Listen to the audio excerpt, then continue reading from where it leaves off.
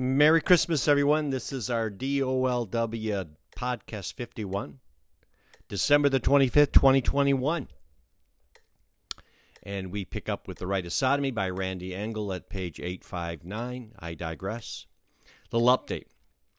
And these started out almost daily. We were learning our capabilities. And so now we went to weekly, then bi-weekly, and now this is, it's almost been a month. Let me give you an idea of what we're doing here.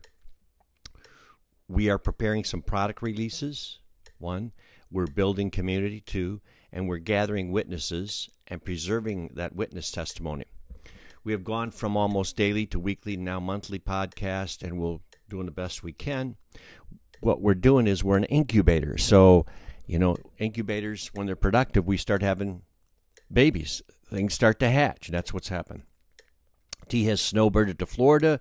We are busy. We want to thank you for your prayers. We are, assisting others to build their community. We have a few in-progress projects I just mentioned going on. We threaten to finish those and file with church court some Dubia. We're working with some other people. So as we grow, we gain capacity. Things change, which is exciting. So, talking to T and watching what's going on, let me explain to you, we're reading this, the Rite of Sodomy, about these facts. They matter because they drive an agenda, and it's a culture of death. And there are people that want that history forgotten. They don't want to deal with the problem. So I want to start off with some basics, and I don't know if this will help because reading that book, I want to keep that alive. Randy Engel spent 17 years of her life there. It's powerful. It's a witness. It's a witness that people do want to forget. I don't want to forget it. It hasn't affected my faith. But in the process of forgetting, people are put to death. They're put to death by clergy and staff. Franciscan murder, Franciscan cold shoulder. They filter Francis. So let me go through some digressions to change the program format, because there's a lot that goes on that we talk about that delay us from doing the podcast, just because there's so much demands on our time. But we hear the birth of Jesus Christ. And some things in talking to Teresa. She's the canary in the coal mine. We were talking about the Eucharist, the birth of Jesus, and do you realize that the body, blood, soul, and divinity that you receive in communion, you're going to go to Mass today, presumably on the 25th of December here, 2021. The priest is going to give you the body and blood of Jesus Christ. He's giving you the same body and blood that Jesus received from Mary, from the womb of Mary. The church started inside, grows on the inside to the outside. It started in the womb. It started in her great fiat. And remember that. And, I want to give you my impression. And as I was formed and taught, and I don't know how to say this other than I'm coming across people that are poorly formed, and poorly formed in many different ways, and we can get into that later on. But one, you understand that the power of the church, it's taking, there was a time when there was no church. There wasn't a need for a church because there was no fall. There was no original sin. So the point I want to get across to you is, in all this fight of corruption and cleansing in the church, people say, I can't deal with that. Or they'll say, oh, that's too horrible to look at. Look, this church, this action of God is powerful. And it's where our Father, there really is a God. It's a structure of reality that's trying to introduce truth into your lives and goodness. There's two processions from the Godhead, a procession of goodness and truth. Charity, goodness, is the Holy Spirit. The procession of truth, the knowing of our Father, creates another being, the operation of knowing, and that's Jesus Christ. The operation of doing good creates the love between the Father and the Son, another procession called spiration. That's the Holy Spirit. So at the altar, when you go to Mass today, think about this concept. And this is what the church is trying, not so much the church, because these men, Randy Engel tells us, men were ordained. Early on, she talks about a Protocol 61 in 1961. Men who were ordained, who are weak and marginal men. They can't function. They don't see this. They don't get it. And so the blind are leading the blind. But so your church takes...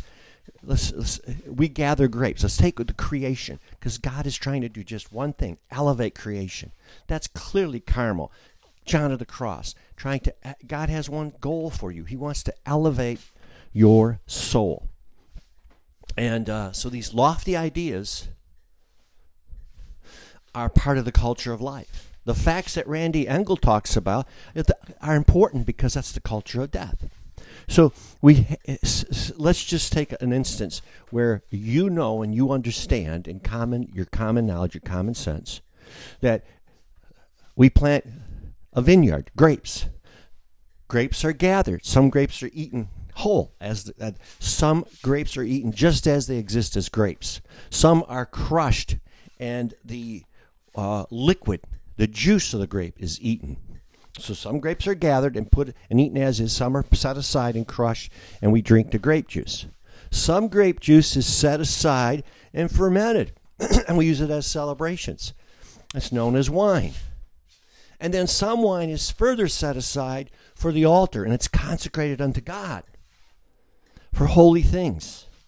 You see this process where the whole reason that God is set these actions in progress is to elevate creation, not to destroy you. You draw closer to your Father. It's not to destroy you, to limit you. It's to elevate. And he takes a lowly grape and elevates it at the altar.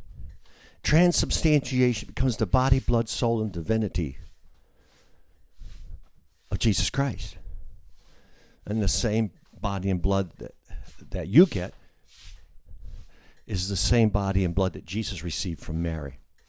You see that? Okay. So when we are talking about truth matters, God's trying to elevate your soul, not destroy it. He's trying to elevate it. You have to remember that. You have to think about that. Beautiful, beautiful thing. And why would God block truth? Why would he block goodness? Here's what's going on. I'm going to give you some concepts that why we fight. This concept, I got to get it better than this, but they undermine what they are not able to do themselves, like live for goodness and for greatness. That's sin. That's been around. That's a logic that comes from hell. The motivation of Satan is jealousy. He's jealous because he can no longer have friendship with God. Angels are outside the body of Christ. You've been incorporated into the body of Christ, and you can claim status as a child of God. Do you see that? Claim status as a child of God. And then, like the grape, there are hierarchies. The church is hierarchical of its very nature. Vatican II describes it, in our native tongue of the church, which is Latin, it's very powerful. It's just, the church is not just hierarchical. It's hierarchical of its very nature. And that's why, when we get from the teachings of John Paul II, that it's more important to be holy than it is to be a bishop, even the Bishop of Rome. In the order of importance, it's important to be holy. Okay? You've got that. Now, for Teresa, all you're getting this is, give me some feedback if this is good, because this is how Teresa and I and Bill and others, we talk about this before we do programs, before we do our podcasting, our products we're launching, building other community. We talk about these concepts, but I never just shared them on a podcast, so I'm going to start doing this. But I don't want to denigrate. I want to make sure that we get that Randy Engel concept out, because that's important. We're not to be afraid of the truth. And they are. There's clergy and staff that are afraid. There's clergy and staff that cannot live for greatness. They can't. It's like an acorn that is in the presence of an oak tree. It's never transformed. Even though it's ordained, it's never lived for greatness. It's never lived for goodness. It's always lived for what it can attain. And if you can attain more than the priest, more than the staff, they become jealous. That is the motivation of Satan. Jealousy. Because he said, I will not serve.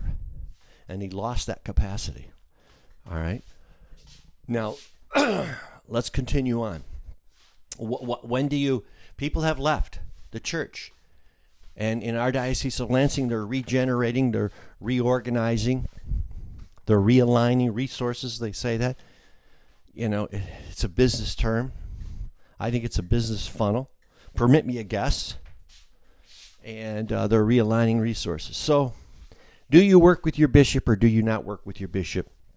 Some people can't. They're just so far out there. They've left the church. There's de-Christianization going on. There's de-evangelization going on. So here's some thought process of how we look at reality. Is your bishop attentive to problems? Three things. Is the bishop attentive to problems? Is he focused on a problem? And is he working the problem? If that's the case, we'll go over some other things I want to introduce. Then maybe you can work with a bishop. I think I can work with a bishop. I don't have to meet with him. I don't have to touch him. I don't have to be in the same room with him. But if we give him problems and he's attentive to the problem, focused on the problem, and working the problem, that's good enough for me as we take the grape that the bishop may be, maybe a dirty grape, a dirty acorn, and we begin to sanctify him. We evoke love into it. So if he is doing evil, he's a homosexual, and he's or a heterosexual, and he's sexually active, we want him to stop. If he has an active sexual history in his past, but he's chaste now, we want to turn him from that evil, and we want to elevate him. That's what we evoke, love.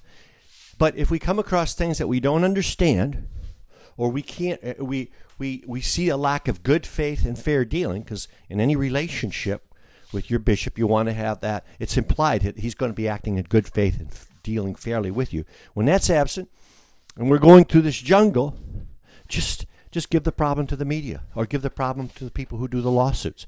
That is not ever, those doors are never closed.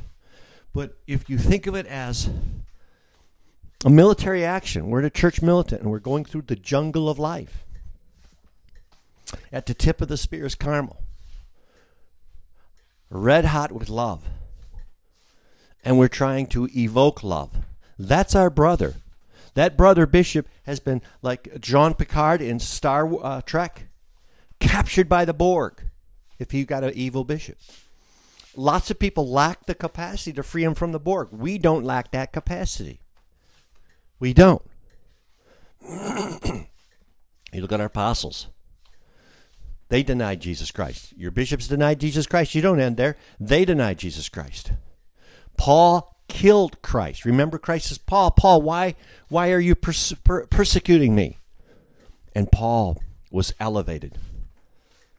Paul was taken from the Borg. When I say the Borg captured, I use that for our modern understanding, is that they're caught in that web of sin, in that web of deceit. So, do you see how that works? Okay. So, can you work with the bishop? A lot of people can't. They just want to. They just cannot imagine working with somebody who has been the head of a group of men who were evil. We got a guy running around our diocese who another priest has publicly said he's wicked. He's a wicked man, a wicked priest, and he's alleged to do terrible things, sucking on ears. He is deranged, just disgusting. Well, you know. And our bishop tolerated him. Our bishop put him on senior status. I disagree with those decisions. I think something more severe. There's other ways to do that. For God's sakes, when we caught Noriega, who was an international narco-terrorist, we debriefed him. For God's sakes, debrief him. Hook him up to a lie detector and debrief him and figure out what's going on. They don't do that. Ship him off with. I don't think that that's right. I challenge the bishop on that. I think that was, in fact, manipulated. It was calculated to get him out of there and the lay people forget about it. Oh, no. In fact, why Noriega? Why the lie detector? Because the guy that debriefed Noriega came from Genesee region of Flint, Michigan, came from our diocese, went to one of those 3-letter agencies. They don't waste any of those times and resources. You capture somebody who's evil, you study him like a bug in a bug collection. We're not doing that, but we're gonna. That's why you want to have. That's why you want to talk about Randy Engel. That's why it's disgusting. It's very difficult even reading it. But we're not going to let them defeat us. We're not going to let that blackness eclipse the sun, which is Jesus Christ. That's truth. That's our history. And we're not just going to let them kiss and make up and say, "Oh, I'm sorry." We're sorry. Well, I'll bet you are sorry. We want structural changes. One of our products is going to be unconditional surrender. You want to kiss and make up? You want to say, "I'm sorry"? Well, listen, I want that crucifix, that cross, put in the front in our parish. You guys don't know anything about that, but that's our own personal problems. And you're going to have personal problems. And you want to ask, well, look, when they come to me, this is going to kiss and make up? Oh, no. They have ruptured. They have destroyed. They have disfigured Jesus Christ. They've cut off a leg. You look at that and you want to fix that. You know, that's like, you know, a rabid dog, and you're a physician in an emergency room, and they come in, the owners of the dog say, "I'm so sorry the dog has chewed the face of about 4 or 5 of these kids. I'm sorry." Well, I'll bet you are. I want that dog taken care of. I don't want it just, "I'm sorry" from you. So keep that in mind. And you're not going to get, that's why you want them focused on a problem, attentive to a problem, 3 things: attentive, focused, and working the problem. And you want to see results. Excuse me on that. So I digress. So this is something new. This is the first podcast. This is because of Teresa and Bill. They canaries in the coal mine kind of give feedback. And we're facing in the clergy this culture of omerta. Okay? The most important thing is not to be ordained. Remember that. That's not the most important thing in the church. Never has been. If that were the case, don't you think a religious order would be camped out in the OBGYN wing of the hospital? Say, "Let's grab that firstborn. Let's grab all these guys. Let's turn them into priests." That altar is where you take the wine and it's transformed. There's a message there. That's why you have that proclamation of truth. And that's why the proclamation of the truth is the gospel, Jesus Christ. And then the transformation, the act of charity, and you consume that. The little bit of water goes into the wine. You're mixed into that. And then you transform the world. There's a war going on between Satan and your father. Satan is not the friend of your father. And he tries to hurt your father even today by snatching his children. You got that? Satan is snatching the children of the Father. Not because you have any value at all. It's because he can get to the Father. He can get to the Father. And what did Jesus say? "I come to do the Father's will." Right? Jesus is limited in that respect. He came to do the Father's will. Remember John of the Cross, who looked at the crucifixion from the point and made a little graphic of it, a little pencil drawing, from the point of view of the Trinity, above the crucifixion. Up to the 1500s, the crucifixion was always looked at from the earth, from the standpoint of man looking up at the crucifixion. And here we have Salvador Dali rendering that. You can Google that, Salvador Dali and the crucifixion of John of the Cross, and see that it's from the Father looking down. Very big point of view, and that's the Carmel point of view. Okay? So you'll see this. You're to be adult Catholics. You're to be in there, and you're to, you have competency. You're competent. Okay? And you see these, we've experienced these clergy who have this, Cardinal Vigano says that they have presumed credibility. And And I don't know if we should be giving that. I think the idea is, no, not any longer. We're in a state of war. You are destroying the church. We're degenerating. We're decomposing as a church. There's a crisis going on, and that very well may be a wolf, not a shepherd. I'm not going to presume you're a shepherd. So let's talk about judgment. We're constantly judged.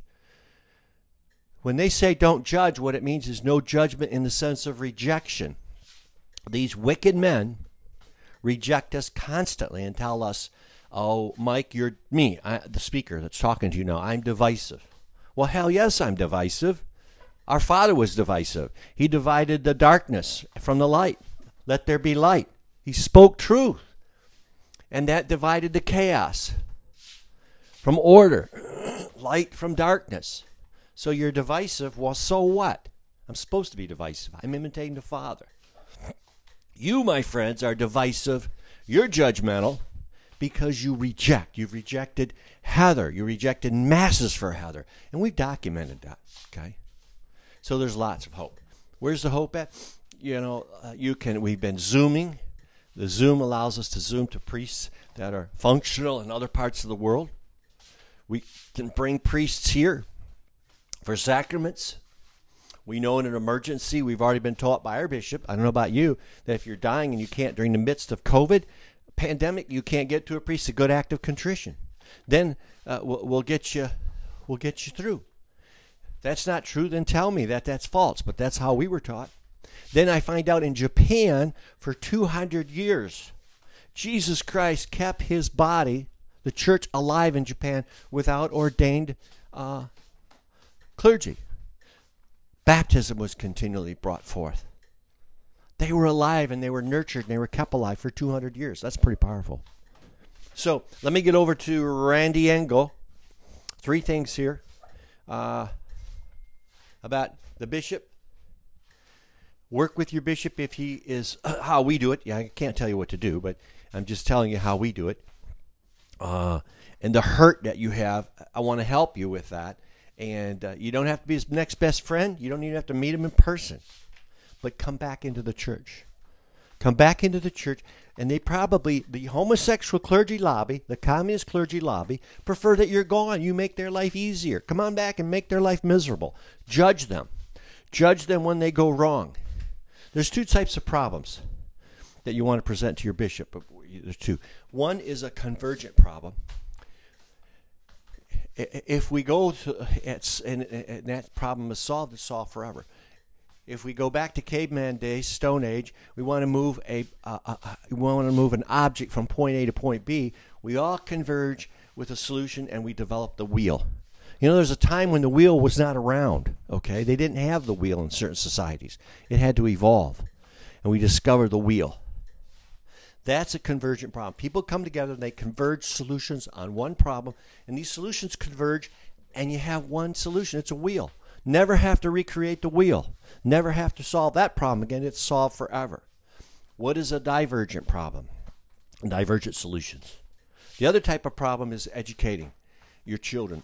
Every generation has to educate the next generation. It has to solve the problem. How do we transfer to the next generation the knowledge base that we have? And if you talk to 10 people, you get 10 different ways to do that. Where with the wheel, you talk to 10 people, it converges on a solution called the wheel. Here, it's a divergent type of problem where what you do in your diocese, we incubate. I don't know how that's going to work with your clergy and their staff. But I can share with you, we all want to help. We don't trust them anymore. We've seen them filter Francis. We can't get access to Francis from them. They just ignore it. And when you catch them, it's been our experience, is how I say it. Instead of calling them liars, just say when we catch them, they just walk away. They don't know what to do when you catch them in a bald-faced lie. You know, for example, if you're in law enforcement or you're a lawyer and prosecutor and you're in a room and they don't know who you are and they talk about, well, it's ancient history, there's been no problems with sex abuse or whatever. Well, and you were involved in an investigation within the last 6 months. And they're sitting there telling this group of people that it's ancient history. And they're from the diocese.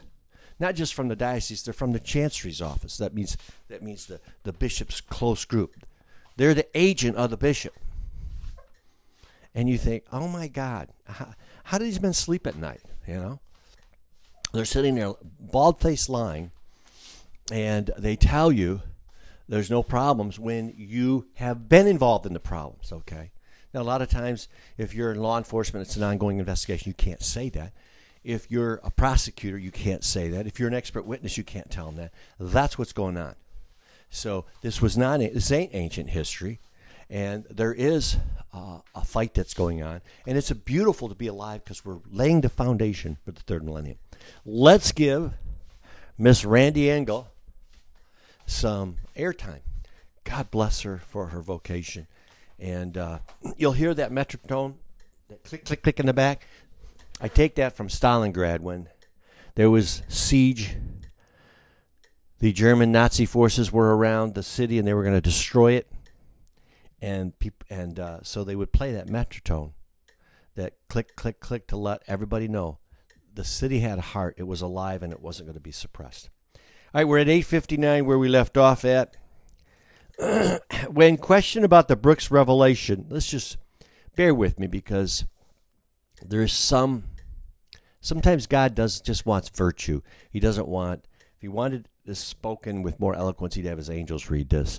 So I'm just being what I feel obedient. It's on my heart to read this, to get it out there. And so it's not meant to win any reading awards, but and it's not logical. When I say not logic, there's better ways to read this in one setting, but I want to go and I want to let them know, like that beating heart, we are not going to be suppressed. And here's what comes to mind. The great St. John Paul II. In his pre-seminary days, he was with this underground. Poland was occupied by the Nazis. They had underground theater where they would express the desires of the human heart. Everybody had a role to play. Everybody would speak. They would act. And it came to John Paul II's part. For him, his name was Karl Wojtyła before his ordination. That's where it was his turn to speak, and he was speaking his part. And the Nazi loudspeakers started to come through the town in that area and drowned out. He never stopped talking. He would not let the loudspeakers, the chaos or whatever outside, stop him from performing. He did his duty. Same with you. That's pure John of the Cross, pure John Paul II. We're going to speak. If people can't hear it, if it's disjointed, if the chaos of the world, the chaos of the Nazi loudspeakers tries to drown you out, that's not what God wants. God wants the love from your heart. God wants you to persevere, just to keep going on. So if you think, God, where did he pick up at? I don't know. You know, it's been 30 days. I don't expect anybody to have the continuity, but I'm going to imitate John Paul II and the great saint John Paul II, and then John of the Cross, who said, do your duty. And I'm going to do my duty. I think God wants this. And if he wants it done better, then he can have his angels read it. But his angels are outside the body of Christ. They're servants. I'm a child of God. I'm trying to serve my Father, trying to love him. And I think this, how do I know? Maybe Randy Engel wants to hear herself. But we're not going to be suppressed by that chaotic, evil, loudspeaker, chaos in the world, malevolence in the world. We are going to press on, and here we go. When questioned about the Brooks revelation, this is page 859, Vlasny informed reporters that the retraction by the seminarian was a condition insisted on by the Duluth Diocese, meaning Brom and Schweitz, not the Winona Diocese, in return for the settlement. Bishop Vlasny said that the former seminarian, Maris, also accused other top prelates, including Joseph Cardinal Bernardine, of forcing seminarians to have sex with them. At the time, Vlasny said he did not place much credibility in the accuracy of the charges against Brom. They were forcing seminaries to have sex with them. Look, in our day, in the last 6 months, in our Michigan area, priests have come openly public and said they were told that if they don't shut up about what we're talking about here, Randy Engel, they will not be ordained. Shut up or don't be ordained. How many men got conditionally ordained because they shut up? How many men did not get ordained because the FU, we are not going to shut up. We're not going to shut up about the truth. All right? How many men did that? I don't know. Can you imagine that? It's being told you in order to enter a life where you're going to proclaim truth, you must build it on a falsehood. What a compromise. And these men are now in their 50s. They're starting to have problems. Their conscience is bothering them, and it should bother them. That's what's going on here. So,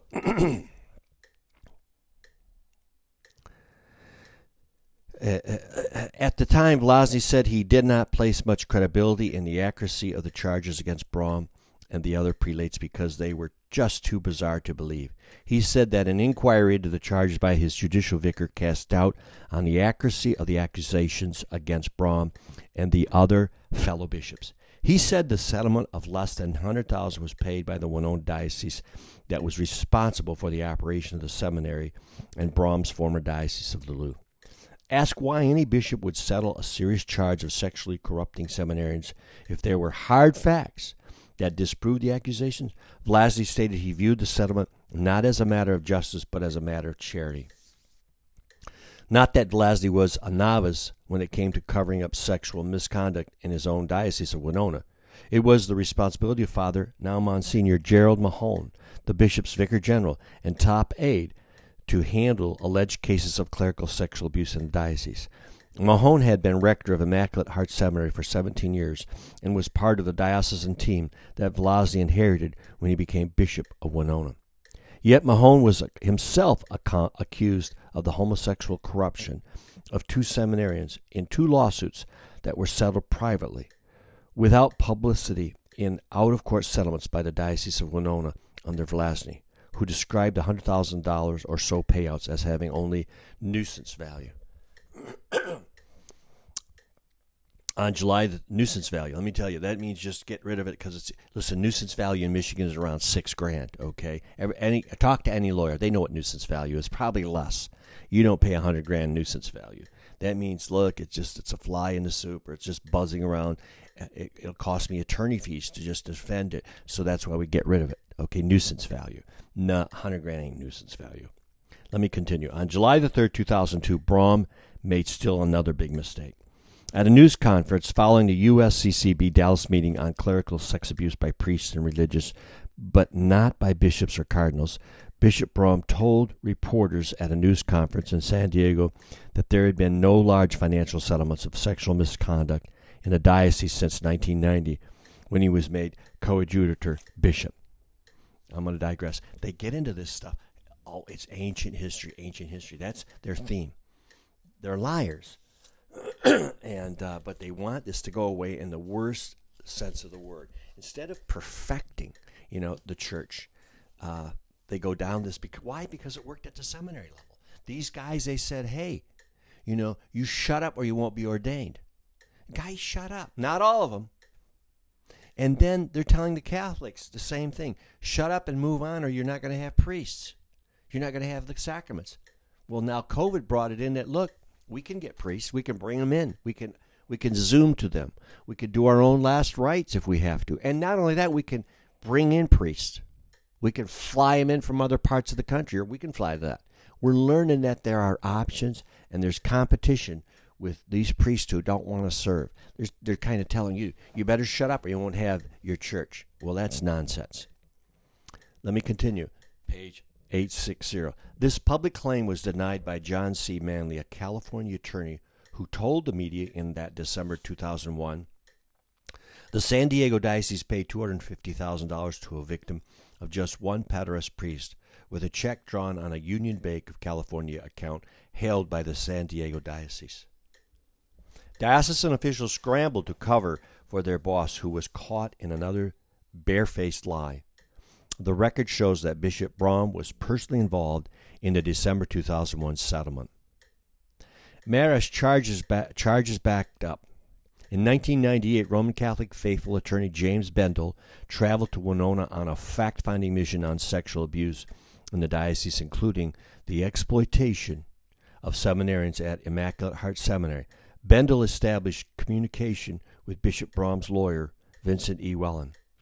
In a letter dated December the 22nd, 1998, from Welland to Bendel, the former confirmed that there was another seminarian from Winona, Andrew Jacobs, who also alleged he was abused by bishops at Immaculate Heart Seminary. Welland wrote Bendel that although neither he nor Bishop Brom were involved in the Jacobs case, they were informed that the Winona Diocese, represented by attorney George Restovich, had reached a negotiated settlement with Jacobs. Bendel also reported that in September 1998, John P. Webster, a former seminarian from the Immaculate Heart Seminary in Winona, was convicted of sexually molesting a teenage boy in June 1997 during a 3-day retreat at the seminary aimed at recruiting potential candidates to the religious life. Webster received a sentence of 120 days in jail and 10 years probation. Charges that there was a bishop's ring of sexual predators operating in the Winona Diocese at Immaculate Heart Seminary were also backed up by another source, Monsignor Michael Higgins, a canon lawyer formerly of the Diocese of San Diego. In a letter dated April the 22nd, 1999, to Pope John Paul II that addressed the decree of punitive laicization by the Congregation of the Doctrine of the Faith, instigated by Bishop Brom against the troublesome priest Monsignor Higgins, Monsignor Higgins stated, "It is a matter of public record that the Bishop of San Diego, Robert Brom, has himself been charged with grave sexual behavior and has paid hundreds of thousands of dollars of diocesan funds in attorney fees and damages to escape the consequences of that misconduct, and was given a promotion to the Diocese of San Diego when the full extent of his disgusting and immoral behavior was already known." In his letter to the Pope, Higgins went on to explain his personal knowledge of Brom's homosexual activities at Winona. Monsignor Higgins told the Holy Father that in 1985 he became good friends with families of several seminarians studying at Immaculate Heart of Mary Seminary in Winona. He said that one seminarian told him that Bishop Brom would come to the seminary and visit handsome seminarians in their rooms for the purpose of initiating homosexual activity. One seminarian revealed to Higgins that Brom made sexual advances upon him even though he was not studying for Brom's diocese, Duluth. After graduation from the college seminary, the young man finally informed his parents that what Brom had done to him. Once the initial shock was over, the seminary's parents paid the cost of a lawsuit filed by their son. His two attorneys contacted Archbishop Gabriel Montalvo, the apostolic pronuncio in Washington, D.C. in May 1989. The nuncio, in turn, was required to relay the information to the Holy Father in Rome and the proper diacasteries dealing with the episcopate. Pope John Paul II appointed Brom coadjutor, Bishop of San Diego, with the right of succession on May 1, 1989. This means that the Holy See had 14 months to change its minds concerning Brom's appointment to San Diego, but it did nothing. The fact that Brom was preying on seminarians in the Winona Diocese appeared to be no impediment to his advancement. On July 10, 1990, Brom succeeded Bishop Maher as the fourth bishop of San Diego. The seminarian in question received an out-of-court settlement in excess of $300,000, with the San Diego Diocese paying out $775,000 for damage Brom had done at Winona Seminary. The records were sealed as Brom did not want the nature of the lawsuit to be made public, Higgins wrote the Holy Father. After Pope John Paul II confirmed Higgins' laicization on March 26, 1999, which reduced him to the lay state. After Pope John Paul II confirmed Higgins' laicization on March 26, 1999, which reduced him to the lay state, Dr. Higgins went on to found Justice for Priests and Deacons, a San Diego-based organization dedicated to protecting the canonical rights of Roman Catholic clergy and laity, especially with regard to due process. I never heard that before. Wow. Justice for Priests and Deacons. Since the publication, I got to mark that. One digression here. One digression.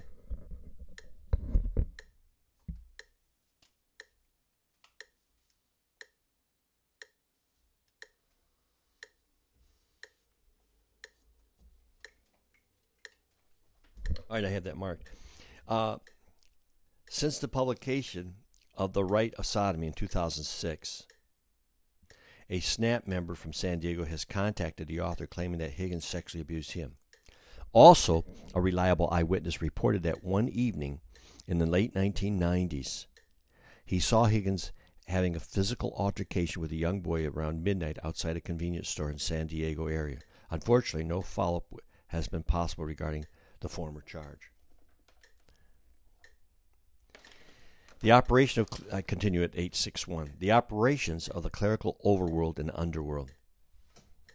One of the consistent themes of this book that is certainly confirmed by this chapter is that the homosexual underworld in the Catholic Church exists because it is protected by a vast clerical overworld that includes, but is not limited to, the Catholic hierarchy, the bureaucrats of the USCCB, the superiors of religious orders, and church officials in Rome, including, I got to mark that too. When I mark these, I come back and think about them and do some research on them.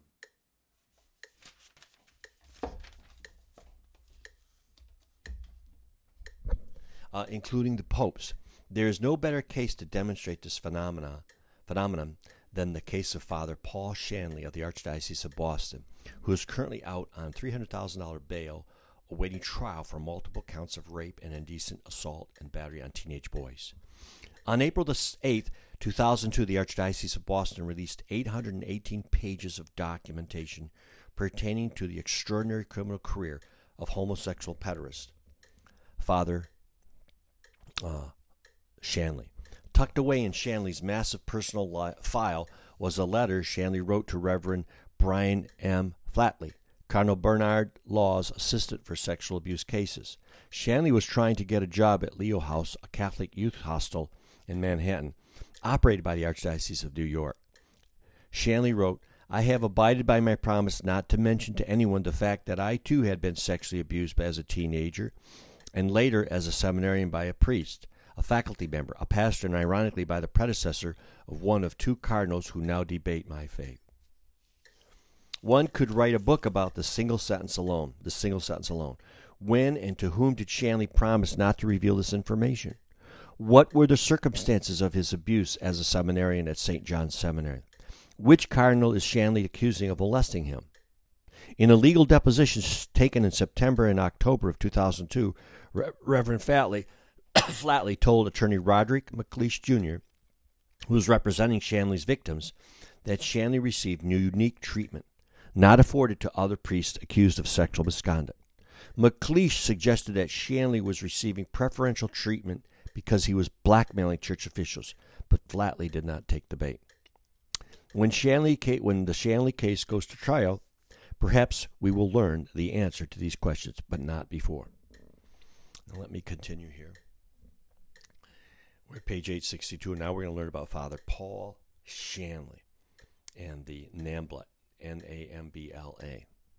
You know, I'm going to conclude there, and because I noticed when we picked up mid-sentence last time, we ran out of time. I can only do an hour on these, that it just doesn't work. So let's conclude with prayer. In the name of the Father, Son, and Holy Spirit, amen. Our Lady of Mount Carmel, pray for us. St. Joseph, protect us and guide us.